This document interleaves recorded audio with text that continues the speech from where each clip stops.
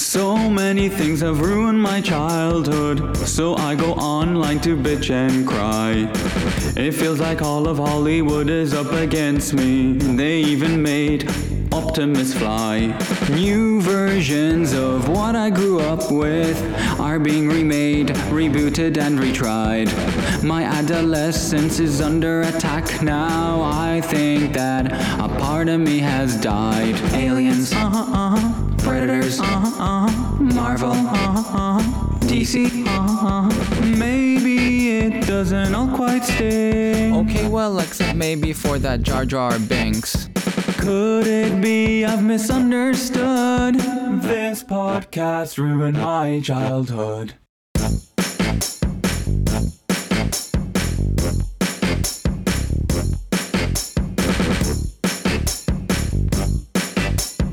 Hello everyone and welcome to This Podcast Ruined My Childhood. I'm Phil Durasmo and with me is Eric Walensky. Hey Eric. Why can't we go backwards for once? Backwards as fast as we can. Really, really fast. And take a ton of nostalgia with us. Why can't we go backwards for once? Backwards, really fast. Fast as we can. Really put the pedal to the metal, you know? Go back!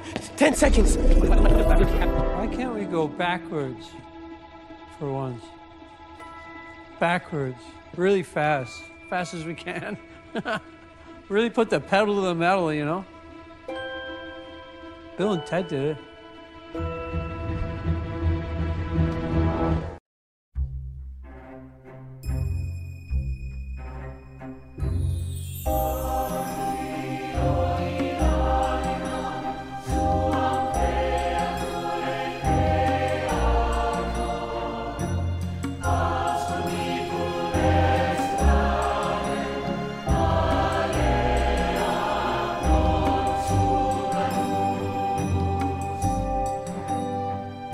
As you can hear from that quote and the tag on this episode, we are talking about Ready Player One.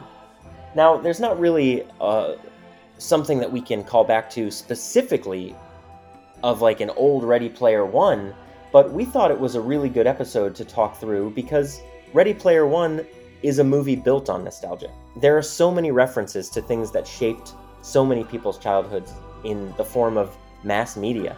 And so we thought it would be fun to watch the movie and take a look back at all the fun different Easter eggs that the movie had to share, and then talk about the movie itself. So, Eric, tell me about your favorite references really quick, like the one that pops right out of the top of your head from this movie, and what it meant to you as a child, and then what it meant to you to see it on the screen in this weird amalgamation of pop culture references in the form of Ready Player One.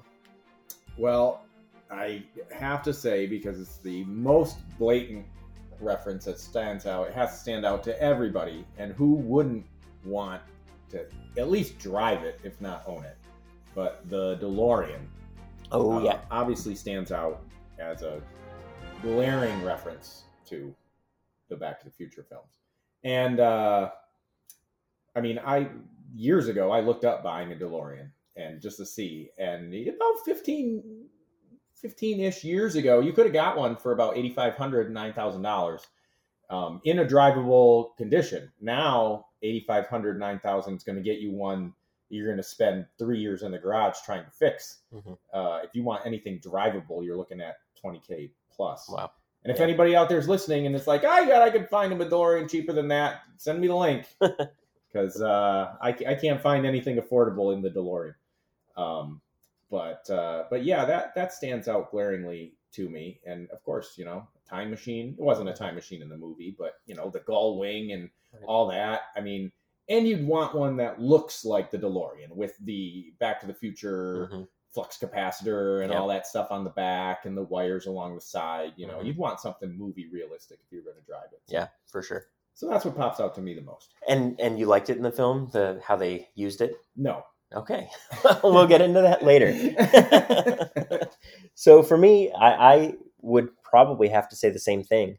That whole race sequence was just like a nostalgia orgasm on the screen.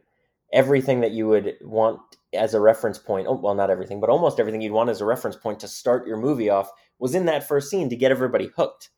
And the DeLorean was one of the main things. There were so many cool cars, the Tron Light Cycle, the big wheels, or not big wheels, but the big monster truck. Just so many cool references. And then, of course, King Kong. So much of that opening scene blew my mind and made me really excited about the film.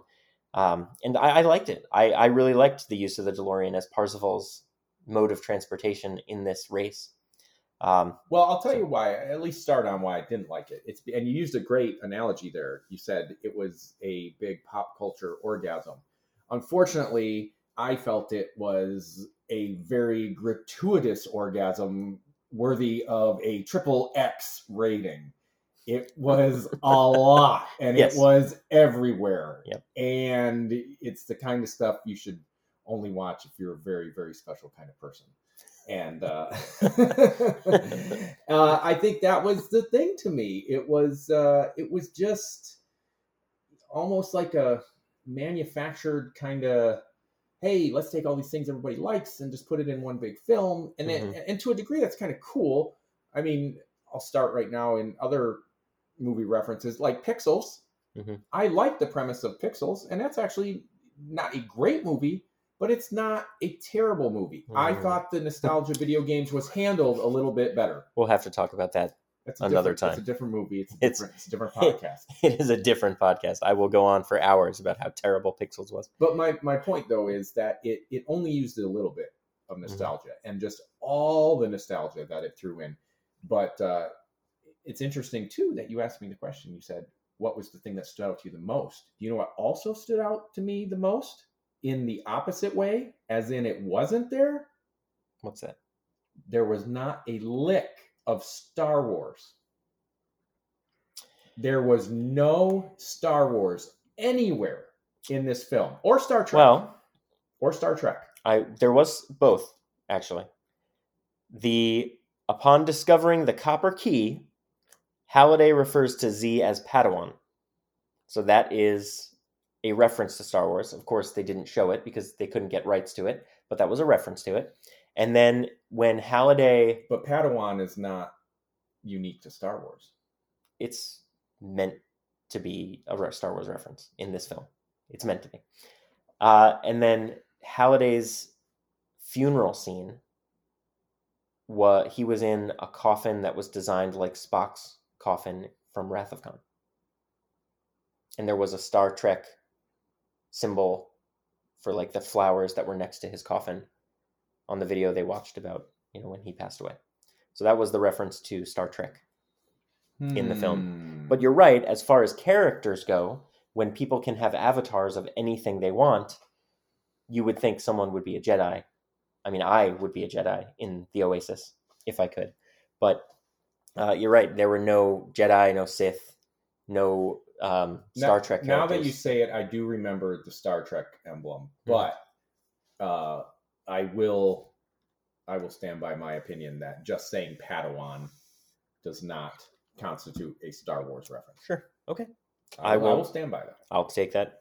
And But yes, no characters, no ships. The Millennium Falcon who wouldn't have picked the Falcon for that big battle at the end? If they could have got the rights to it, I'm sure they would have. Yeah. Yeah. The amazing thing was, though, that they got the rights to so many other things. But you can see there's really no Disney in the film at all. I don't believe there was Marvel. No. There was 20th Century Fox references because Disney didn't own 20th Century at the time. Mm-hmm. So the alien bursting out of the chest was one of the things that happened when she kidnapped Parsifal. When Artemis kidnapped was it Artemis? Is that her name? Yeah, I think she kidnapped Parsifal into that room because he's got a key, so everybody's like trying to take pictures with him. And she gives him the Clark Kent glasses that change his appearance, which I thought was cool too. Yeah, it was neat. But she busts she's Goro, right? Or Goro, whatever his name is from Mortal Kombat. Busts the alien out of the chest and bites up. So there were references from 20th Century, but not a single Disney reference at all for Lucas, Marvel, Disney characters in the film. Mm-hmm. So it's interesting. They used everything they could that they could get rights to. Right. But it was gratuitous. But to me, it was Mhm. so much fun to see that gratuitous explosion on the screen. I enjoyed it. I thought it was just like, oh, look at that. Oh, look at that. Oh, look at that. And Mhm. maybe that could cause seizures for some people. But I thought it was great. And especially watching it at home in 4K, like up close, where it's not on a movie screen and things are going by so quick. Mhm. Watching it in 4K on my home theater just brings it to that next level for me. I can Mhm. watch it, I can pause it, I can go back, and everything is so clear. You can see who's out there, who's in all the different battles. Right. Like Jason Voorhees is out there, Freddy Krueger is out there, RoboCop. Mm-hmm. It's just amazing how many different And pop culture you characters would they get. think for Mad Max. You would think, considering that we do this podcast where we talk about pop culture all the time, that this would be right up my alley. Mhm. And it, unfortunately, to me, again, was just too gratuitous. And I felt like there wasn't enough real story to constitute the usage. Mhm. You know what I mean? Mhm. Like, I felt like the usage of the stuff was the drawing, and then the rest of it was, like, didn't really, like, to start in on the movie itself. Yeah. And this podcast actually just slightly difficult for me to do with, because some of these opinions I had, but then some of them just been amplified in the funny YouTube videos that I've seen talk about it. Like the Honest trailer Mhm. is hysterical. And, but I said this right from the get-go with her avatar being like, oh, I'm hideous in the real world, so I have an avatar. And then in the real world, she's just got a little birthmark. And sure, people can be self-conscious about whatever they want, but she's far from hideous. Mhm. You know, she's like, you know, the girl who wears glasses. I'm the ugly girl. Oh, take the glasses off, though. And let your hair down. But her avatar looked almost exactly like her. There really wasn't that much difference between the two. So again, in a world where you can be anything, she chose to be pretty much what she was in real life, even though she hated herself in real Yeah. life. Like, wouldn't you want to be, you know, Princess Leia, to Or- use a Star Wars example. or Carrie Russell from a Noxzema commercial with the clearest, most crystal clear face in the world? Instead, she's a pretty much similar looking chick, Mhm. you know? And same thing with our hero too. Yeah. You know, in a world where you can be everything, he's pretty much just the same guy. Right. He didn't look that much different. He's just got different color skin and hair, but he's him. Yeah. You know. Yeah. Ty Sheridan I think Ty Sheridan did a really good job. He played into the nostalgia. He gave a lot of good voiceover exposition, but it didn't. I mean, parts of it, of course, felt like exposition, but in my opinion, in a good way that kept the story moving. But there are moments when we had to go back and watch what happened with Halliday, where then it was like a little too much. Let's keep this moving, you know. Right. Plot convenience theater. Yeah. Yeah. Now let's watch the scene that explains why this next scene. Yeah. You know, listen to me talk about, Mm-hmm. you know. Halliday's favorite movie. Right. Why would he go on a date? Where would he take somebody on a date? These were the movies he saw in this time. Right. Which then led to the cool Shining sequence. But Yeah. it's an interesting film to talk about on this podcast, because we always talk about the thing that is directly tied to the movie. Mhm. But here, there are literally thousands of ties to so many different pieces of pop culture from the past that it's hard to really figure out what to talk about, Mhm. other than to just talk about the movie and the way the references kind of intertwined with the Mhm. story that we got. And you're saying that you didn't love the story that we got. Not really. I was entertained. I really enjoyed it. I know that they're either making a sequel or they're trying to make a sequel, and that I know that the author is writing Ready Player 2, and then they're going to make the movie pretty quickly after the book is done.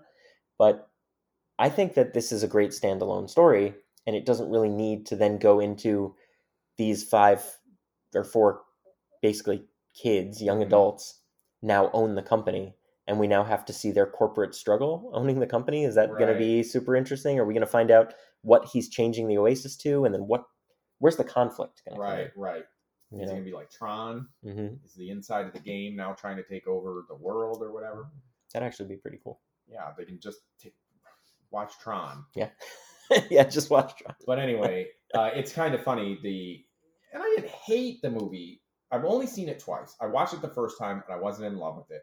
And then the second time when we watched it again, I kind of liked it better. And I didn't find the exposition as draggy, but it's also because I knew it was coming and I already knew what the exposition was. Whereas the first time I watched it, it's like, don't explain a movie to me.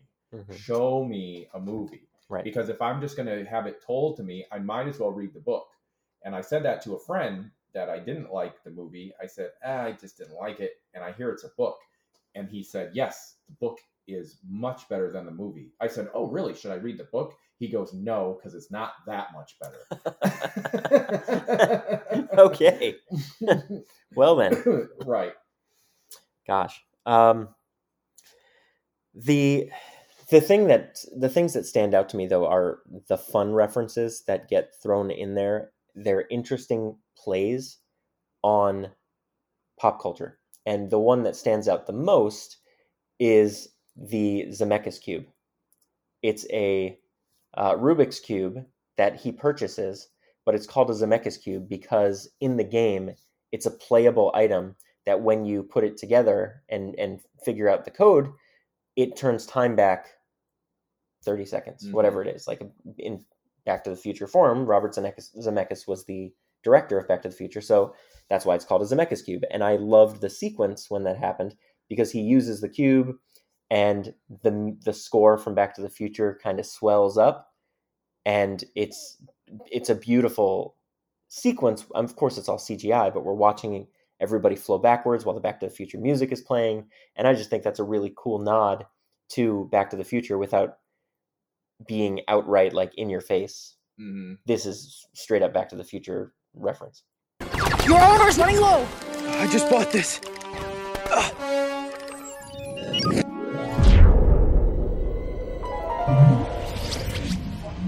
Zemeckis cube. Turns everything back in time, 60 seconds. And you waited until now to use it?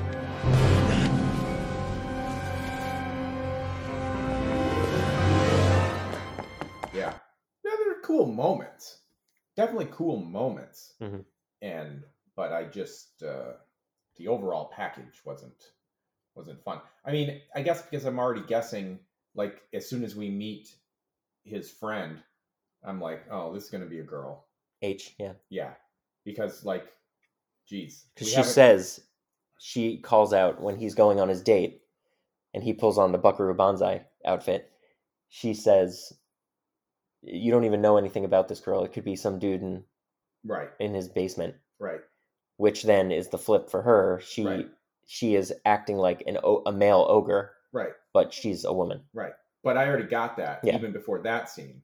That's when it clicked for me. Because it's like, well, of course, that's what who doesn't know that somebody on the internet isn't who they might really be in real life today? Mm-hmm. That's just obvious. So right. That wasn't a big surprise to me. I don't know if it was a big surprise to many people or if it was even supposed to be that big of a surprise. But otherwise, if it's not supposed to be, then why write it that way? Right. That makes sense. Like, just right away have the ogre show up and, oh, you think it's, a man and da-da-da. But then right away go, oh, it's a girl. Then you go, oh, twist. But for as long as they didn't know who they were and all these clues about you don't even know who this is, then it's like, well, then clearly you are not who you are. If you didn't already figure that out. Yeah. So. I will say there is another Star Wars reference, not to go back, but fine. I want to go back. It's backwards as fast as we can. really put the pedal to the metal like Bill and Ted. But the actor who plays Nolan Sorrento is Ben Mendelsohn, who was in Rogue One. Star Wars. It's my way to get to Star Wars. It's not. Like, nobody had a lightsaber. You can do whatever you want and you don't get a lightsaber. They should have done some other kind of laser sword that was like an homage to the lightsaber because they couldn't use a lightsaber. But it's all right. It's all the rights. I bet in the Ready Player One book, there's plenty of references to Star Wars and Star Trek. But to make the movie, they couldn't get the rights. Yeah. And I understand that. Which Ready Player 2 if and when that gets made, who knows if we'll get even 20th century stuff. Yeah. I guess it just seems so glaring to me. Like, we're going to throw in every pop culture reference we can except the ones that we can't afford. Mm-hmm. Then it's like, ugh. Yeah. I don't know. Yeah. Let's move on to the Shining scene, because that is a big part of the movie. Mm-hmm. Are you a fan of The Shining? I've never seen it. Oh, well, there you go. Maybe you have to watch The Shining, and then you can re-watch this and appreciate the different sequences and the different parts of the hotel. I've seen enough in my life of understanding, the little girls in the hotel and all. Mm-hmm. I get all of that. I've just never seen The Shining. Okay. Man, this is harder than I thought it was going to be. That one got by me. In the sequence, I think it was interesting that they needed to get to the ballroom. And when you think about The Shining and you're thinking about the pop culture references that they would put in a movie like this for The Shining, you're thinking about all the horrific things that happen in the movie that they show you. I didn't ever come to the thought when I first was watching the movie that the ballroom sequence would be the main sequence that they'd have to get to get the key. But it's because of the dance. It is because of the dance. But the cool part of it was that when H is in the river of blood, passes the picture, and the picture shows her and Halliday, the two, Halliday and the girl, in the ballroom scene where Jack Torrance is in the movie. And I think that was a really cool nod to how The Shining ends. And so they go through everything that they go through in the Shining movie to then get to the ballroom sequence, which is the end of The Shining. So it was I think it was a really well-made sequence to cram a 2+ hour movie, a movie that's as great as The Shining, and put a 20-minute sequence in this film that hits all the main points you really want to see, to then get to, of course, where the movie has to go, which is in the ballroom. So I just thought it was a really interesting and neat way to bring that into the film. And I think, from what I understand, the whole Shining thing is not in the book at all. That was only added for the movie.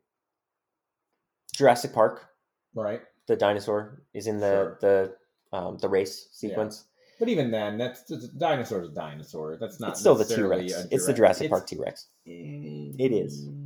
I can see it right here on the internet. It tells me it's the Jurassic Park T-Rex. Ish. It's Steven Spielberg made this movie. Sure. It is his T-Rex. Fine. I promise you. Fine. I guess part of this movie, to me, also is we're out of ideas, so we're going to just take cool things that people immediately like and put it together. Now, I didn't read the book, so I don't know if, again, the book has more substance to it, and because you can do so much more with the book than you can with the movie. So maybe there's more substance to the story. Maybe there's deeper character than just the flashy video game stuff. Because like you said, you're watching a battle scene and it's like, oh, there's Teenage Mutant Ninja Turtles. Oh, there's this. Oh, there's that. Wow. But if you're reading the book, I doubt the book is going, and then He-Man showed up, and then Turtles showed up, and then Transformers showed up, and then GoBot showed up, and then Thunderhawk showed up, and then Thundercat showed up. And then, I doubt that's what the book is doing. It probably weaves it better into the background, lets your imagination kind of run with it. Sure. And rather than just sitting there watching all of it. Also, wasn't a big fan of the puzzles. No? Like I didn't feel like you could figure the puzzles out yourself. Not that it's a do-it-yourself movie in that respect, where you're supposed to be guessing who the murderer is or anything. Right. But the puzzles just seem very difficult. Yeah. Like obscenely difficult. And I guess to that end, I'm saying I didn't have to be able to figure it out. It's just the leaps in logic that the characters were taking. I'm like, where'd you get that conclusion from? Yeah, you could tell that Halliday hid these keys in the Oasis and made these 3 trials for only a true fan of what the Oasis originally was built for would be able to figure out. And that's who our lead character is. He is a Halliday connoisseur, so to speak. He knows everything about him.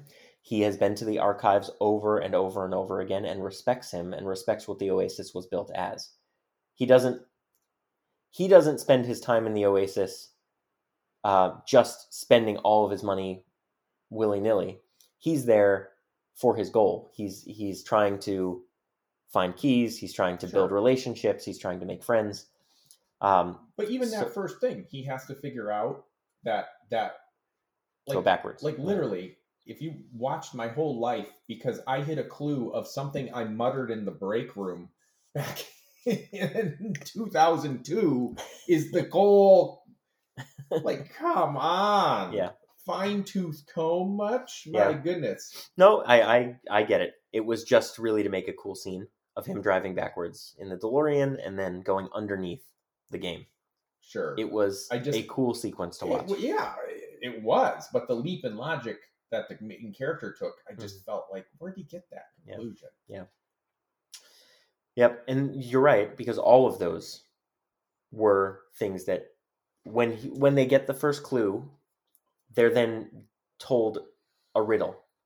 And so the riddle is what they have to decode, and that's when they go back through more archives to figure out the rest. And I think that the riddles, for someone who is studying Halliday, I think the riddles are enough to go find that moment in time. To like his biggest regret, Halliday had never said it, but he had thought about it his whole life. So he wrote it down as one of these clues. You get the riddle, you figure out what his biggest regret is, and most people that aren't truly paying attention to Halliday's life aren't going to know to go to that moment when he let the girl get away. Okay, I'll give you that. And then the final clue, which is the one to go play, to find the, it was to play that one video game. The first Easter egg. Yeah, the first Easter egg ever made. And that was another cool reference that if you care about why the Oasis was built and why Halliday wanted to create this immersive game for people, you'd know what he meant. And of course, Parzival figures it out and is able to go play that game. Dragon Quest, I think it was called, Mythic, something like that. Dragon Quest. He goes and plays it and just wanders around and finds the Easter egg, and that gives him the final key. So I think after the first one, I don't know how anybody could figure out the first one. You're right. It makes no sense that you would think you have to drive backwards. You just have to keep trying to drive forward and get past Kong. But no one will ever get past Kong. So where are you going to come up with that? I guess he was just the luck of the draw. He was in the archive that day and heard that one thing and knew, let me go backwards. Well, but then even, and maybe flip a coin, right? Did he mean literally go backwards from the starting line or drive the race backwards? And then at the very end, King Kong goes, what? A backwards car? And he's confused. And that's how you get by him, because you go backwards really fast. And Kong is like, oh, it's not right. But Percival guessed right. Yep. Which was go backwards from the starting line. From the starting line. I don't know. What do you think about T.J. Miller's character? IROC, I think his name was. Loved it. I thought he was funny. I like T.J. Miller in general. I think he's funny. But I think his personal life aside. Well, his film roles. I like his film roles. Yes. But I like the Honest trailer where it's like, hey, T.J. Miller's in this? Said no one. That is hysterical, right? Right. Yeah. Who also, he doesn't look anything like himself. He's this weird character that has a big skull for his chest, and he hides things in his chest. Yeah. It's cool. And his voice just sounded perfect for that role. And I think that's why I like T.J. Miller in general, because when he shows up, it's his voice just adds this I don't know how to describe it. It's a funny voice. He's just got a funny delivery, funny cadence. Although it is funny that the Honest trailer is like, oh, T.J. Miller's in this. Said no one. When I watched this the first time with my wife, she goes, oh, this guy? She couldn't remember his name, but she just goes, as soon as he starts talking, oh, this guy? Yep. This guy's in it? Oh, man. The Simon Pegg character as Halliday's partner, he was the partner Ogden Morrow, who turns out to be the curator in the archive. I thought that was really, really cool because I couldn't tell that that was Simon Pegg's voice at all. Even on a rewatch, I can't tell. It's like, Simon Pegg is doing a different voice, a different character, and he sounds nothing like himself. And it's like anytime Mark Hamill is doing a voice of something, it's not Mark Hamill, right? Mhm. So Simon Pegg was a really good choice for the curator because, of course, it makes sense that he's in the Oasis helping to make sure that it goes to the right person. But it just blew my mind at the end when he popped out and said, flip the quarter or whatever he did. And it was just very cool. I thought it was great. Yeah. But one of my all-time favorite references at the very end was the Iron Giant. Or not at the very end, but that H was rebuilding the Iron Giant, and then it comes out at the end and saves the day. I love the movie The Iron Giant. So I never saw that either. It's such a heartwarming. Maybe I didn't great see the movie. right movies to like this movie. I think so. I think that's all it is. I think you're missing all of the pieces you need for this movie to really touch you. It's quite possible. Because like I said, you'd think that a movie like this would be crack for somebody like me. Yeah. But I guess while I'm not against necessarily the concept, I just was not super impressed with the execution. Right. Okay. It makes sense. It's movies aren't for everyone. It's like menus at restaurants, as Andy DiGenova always says. That's why they make menus, so everybody can have their own thing. Opinions. Everybody can have their own opinion. That's why they have menus. Yeah, so everybody can have their own thing. Who knew? But it's just, I still love like the Firefly vessel from Firefly TV show is in there. A Gundam is in there. Mechagodzilla is in there. It's just all these cool references that just help move the story along The Serenity? and make me. The spaceship, the Serenity? Was it called the Serenity? Wasn't it? I don't remember. I guess it was called the Serenity, and it's a Firefly class ship.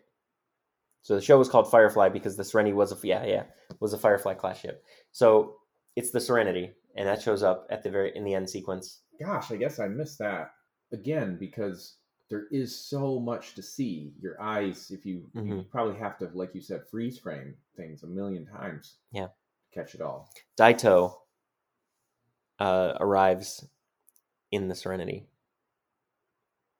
and then he uses a Gundam to grow to fight Mechagodzilla.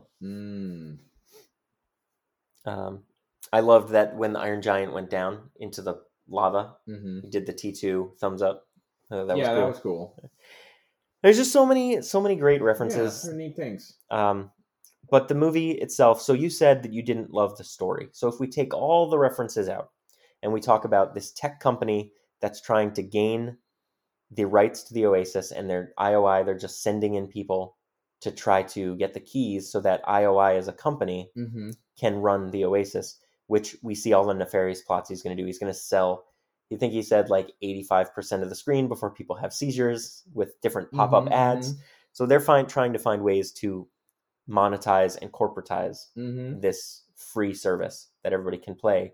And free, pay to play when you're in there, but free to just get in and walk around.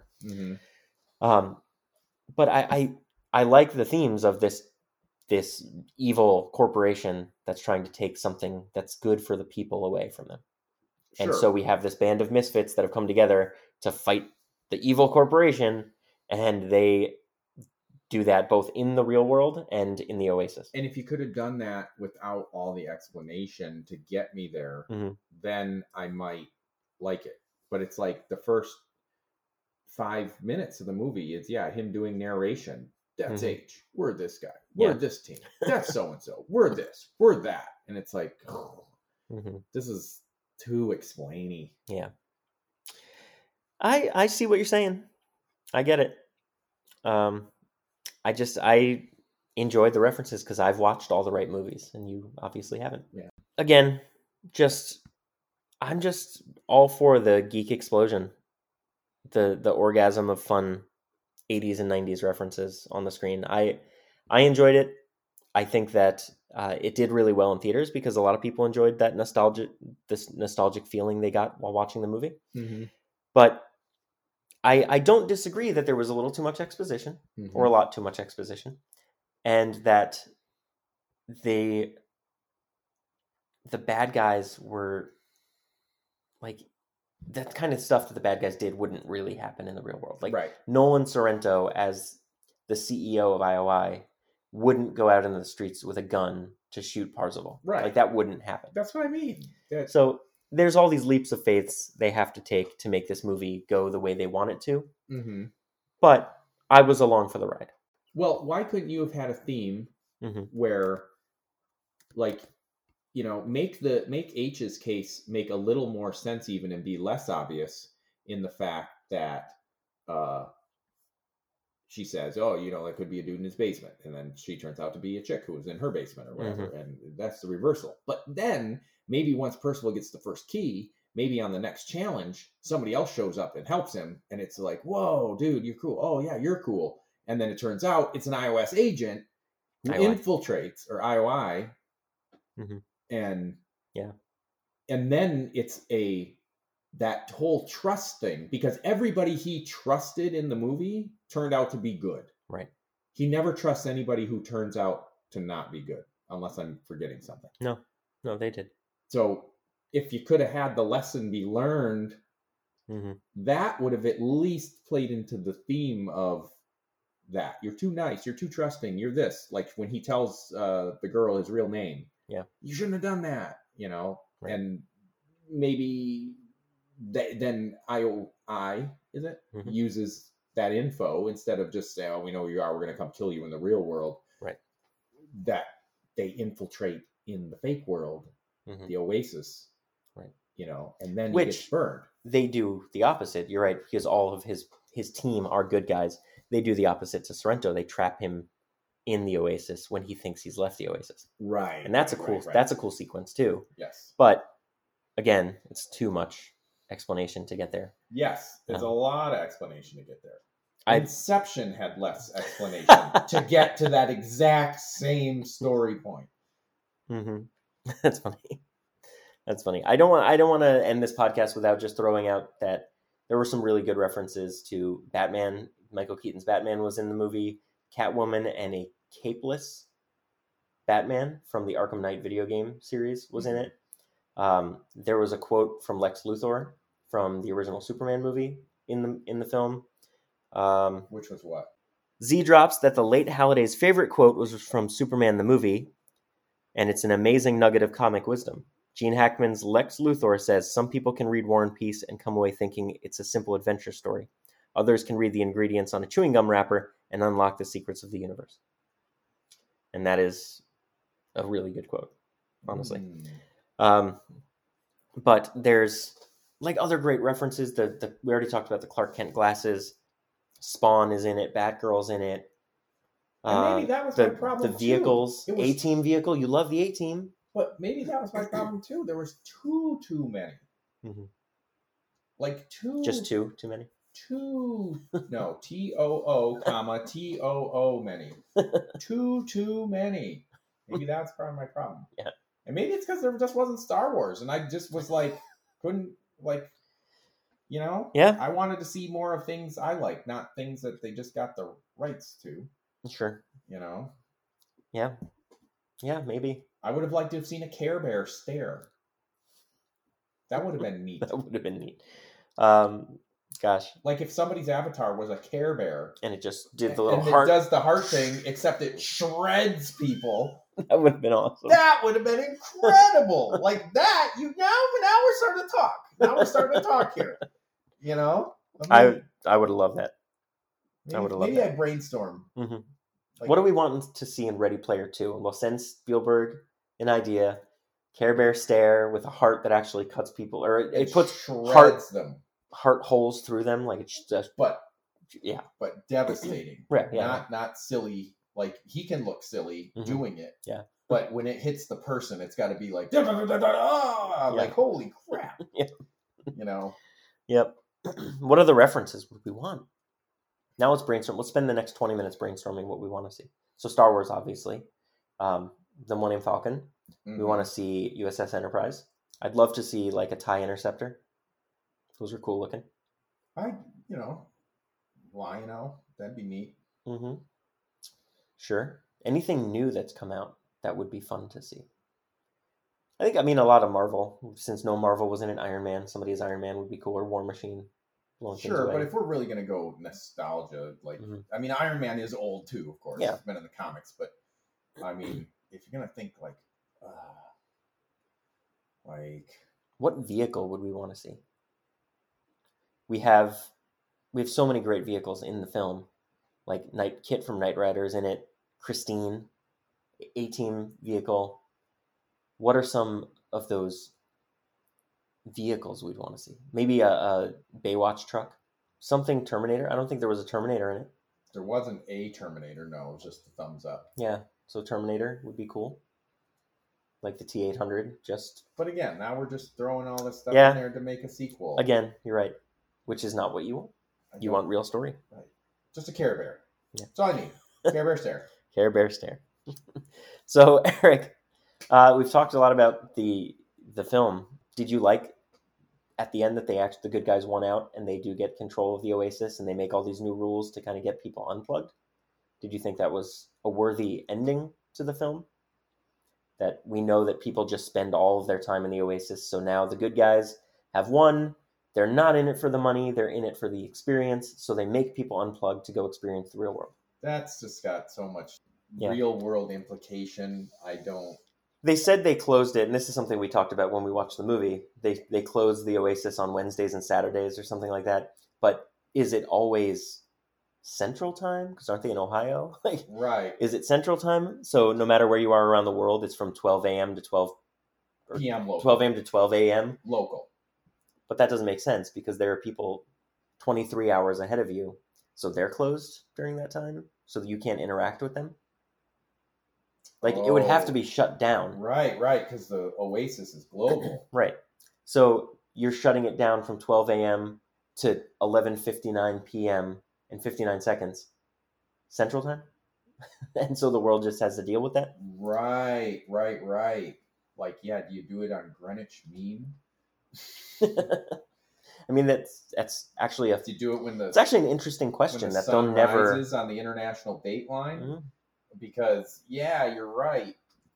Like if you lived, in another country, Yeah. that's 8 hours ahead, Mhm. and if we shut it down completely globally, well, that means like it's like great because it shuts down when I'm working from 9 to 5. Perfect, right? So I go home and play. Yeah. Where for me, it's shut down from. What would be 8 to 8 if it's 8 hour? If you're in the UK, from where I live in California, Yeah. if you're let's say you're in London and it's Pacific time, that's 8 hours ahead. Mm. So London at 8 a.m. it goes down until 8 a.m. the next morning. Right. And then in Australia, they're like almost a full day ahead of us. Mm-hmm. So for them, it goes down actually Thursday and Sunday instead of Wednesday and Saturday. Right. So, But like you said, Yeah. if it's global, then does that mean like it's just all down, or is it like you said, like you're in a different country and it just shuts down local time from 8 to 8 for you, Yeah. but it's still going. It's just we were able to just shut down, Yeah. like your servers Mhm. in this area, and then like I never meet you because you're not on the same time. We're not or at in least the- during those right days. or the overlap in the Oasis. You're playing a mission together, and it's like, dude, we got to finish this. Yep. I only got 4 more minutes, Yeah. and it's like, I just got here though. Like we only been playing together for like an hour, and now, bye, great, and then I lose because my team is on Central Time. I don't know. I don't know, man. Maybe Cent- that's a concept we'll explore in Ready Player 2. Maybe. Let's hope so. What if somebody right now, what if the author of Ready Player 2 is listening to this podcast and he's furiously typing away with us in the background and he's like, oh my God, this is going to be so good. And then, what are they talking about? The Dateline, what? When does it close? When does it close? Shit. This is garbage! He throws it out. Oh, Ernest Klein. But then he picks You it better back. be listening, and you better figure out how to make this work on Wednesdays and Saturdays. Then We need answers. Then a little while later, he picks it up and he's just like, Care Bear's a good idea, though. Yeah. I'm putting the Care Bear in for sure. Thanks, Eric. Maybe Rainbow Bright. That'd be cool too. Cram a snork in there. And they shoot things out of their little head, the snorkels. A couple of Muppet babies. Gem. Gem should be in there for sure. Shooting holograms at people and they explode would be What awesome. about all these cartoons that shoot things? Weird things. But GI Joes don't actually shoot anything. That's the thing with GI Joes. They're all hand-to-hand combat. Blue lasers for the good guys, red lasers for the bad guys. Yep. Oh, except for Star Wars. Red lasers for the good guys, green lasers for the bad guys. Right. That's interesting. Mm-hmm. But anyway, we've talked a lot about this film, and obviously you didn't love it, but Eric, did seeing all of this, as we've said before, pop culture orgasm on the screen, did it ruin your childhood? No, it didn't ruin it. Like I said, the premise I like, the execution I just didn't. I think it's kind of fun to throw in, but I also think that it was almost two different concepts there, because you could have had a just straight story without all that stuff and done the avatars that were not pop culture things. Mm-hmm. Or you could have had a more simple, fun Shrek-like story with all the fairy tale characters and been a little more simple. You know what I mean? Yeah. Like all that exposition maybe would have been better if we weren't also flashing Batman and all the pop stuff with it.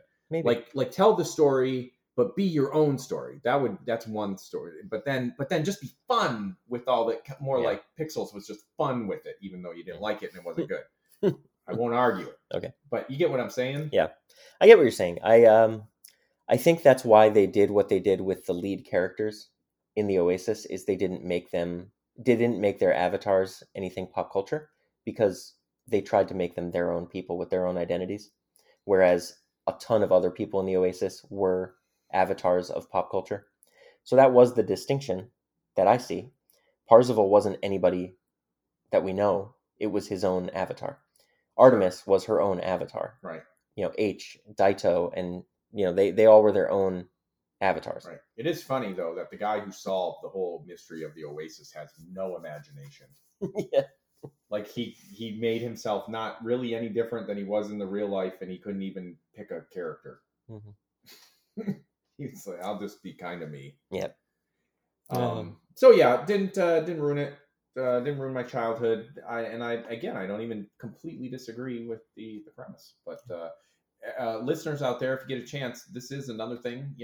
If you're listening, Ernest, was it? Ernest Cline. Ernest, if you're listening, can you throw in somewhere somebody listening to Midnight at the Oasis by Maria Muldaur?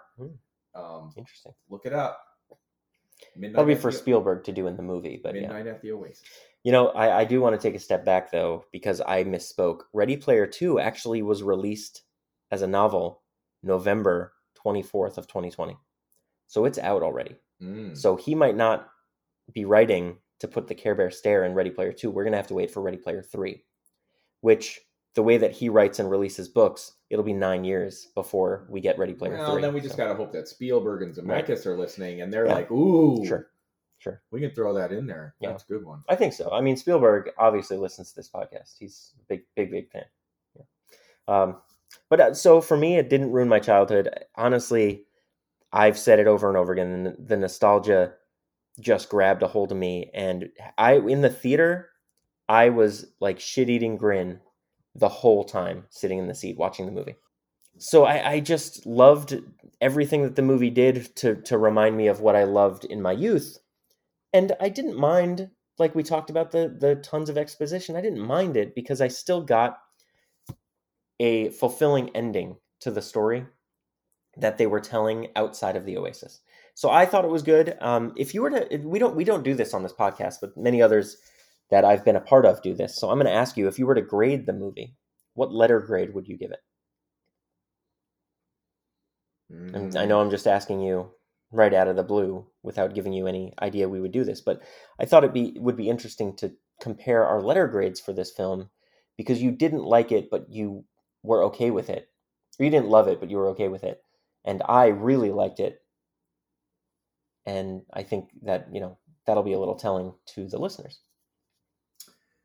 I guess if I'm being fair and really looking at it as a whole, the way it looked and everything was really good. I do think that there was a lot of interesting scenes. I guess I'd have to go B-, Okay. I suppose. Okay. I can't justify giving it a C Mhm. because it wasn't just terrible, but it just wasn't. Yeah, B-. Okay. I would, and this might surprise you because you might think I'd go higher, but I would give it a B+, because it still, the characters were fun, and it was good to get to know them, but it's still, there wasn't as much depth in all of them as I'd like to have been. So then I think if we just got a story without the oasis and the nostalgia in it, I probably would be at a B-, but the nostalgia brings it up to a B+ for me. And I'll tell you this, if you would have asked me after the first time I watched it, I probably would have said C-. But now watching it again and not really seeing anything different, just kind of knowing what you're getting into. Knowing what I'm getting into, and for lack of a better word, just letting myself enjoy the movie. Mm-hmm.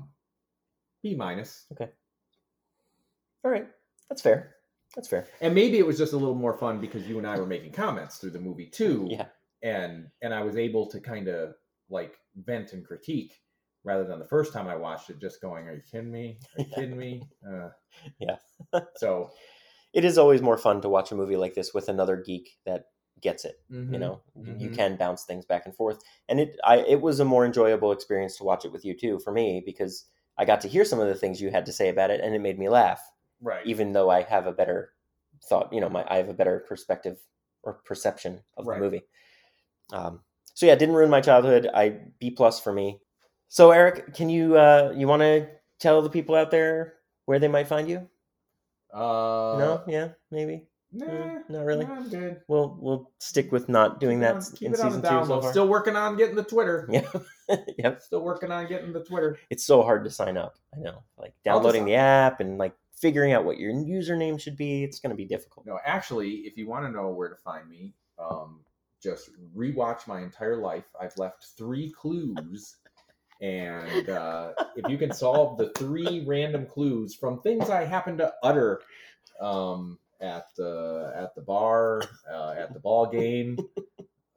You're giving me clues as to where to go. Yeah. Although you've been at a lot of bars and a lot of ball games. So. Yes. Oof. So I'll give the listeners one last hint. Can strawberry shortcake shoot anything? Strawberries, obviously. She just pulls them off her hat and throws them. Well, I'm going to have to start combing through your life to figure out those 3 clues. I mean, I already got the strawberry shortcake, obviously, but the other 2, it's going to take me a while to figure out because having to rewind to every time you've been at a bar. So for me, you can find me on the interwebs at Instagram, Twitter, and TikTok at Fildimo, Fildimo, and also follow our podcast at Podcast Ruined on Twitter and Instagram. I hope you enjoyed this look back at Ready Player One, and we hope that it didn't ruin your childhood. Could it be I've misunderstood? This podcast ruined my childhood. Reality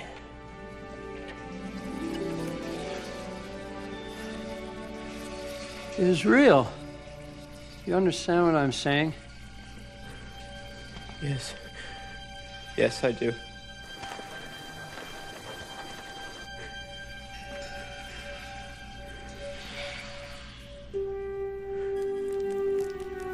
You did it. You got the egg. Goodbye, Parzival. Thanks. Thanks for playing my game.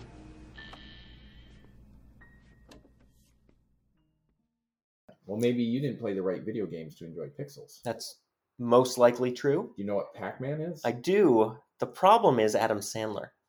That's the problem in Pixels. Really? Yes. I thought he was okay. Oof, man. Script could have been better. Could have been better. Needed to be better. His president buddy, He's just gonna show up at the White House. He's cool. Just get in there with his buddy from the block. I think that's funny. Okay. That like the president of the United States still hangs out with his he can give clearance to whoever he wants, and he gives it to his buddy. Adam Sandler. That's funny. I think that's funny. Nobody will become the president of the president of the United States with a friend like Adam Sandler holding you down. I think it's funny that you don't know that he's the president in the first scene, though, in Pixels. And you think they're just at a coffee shop, and then you pull back, and then you see that they're in there by themselves, and the Secret Service is out there. And it's like, Mr. President, we have to go. And I'm like, what? His buddy's Kevin James? That's funny. I like that.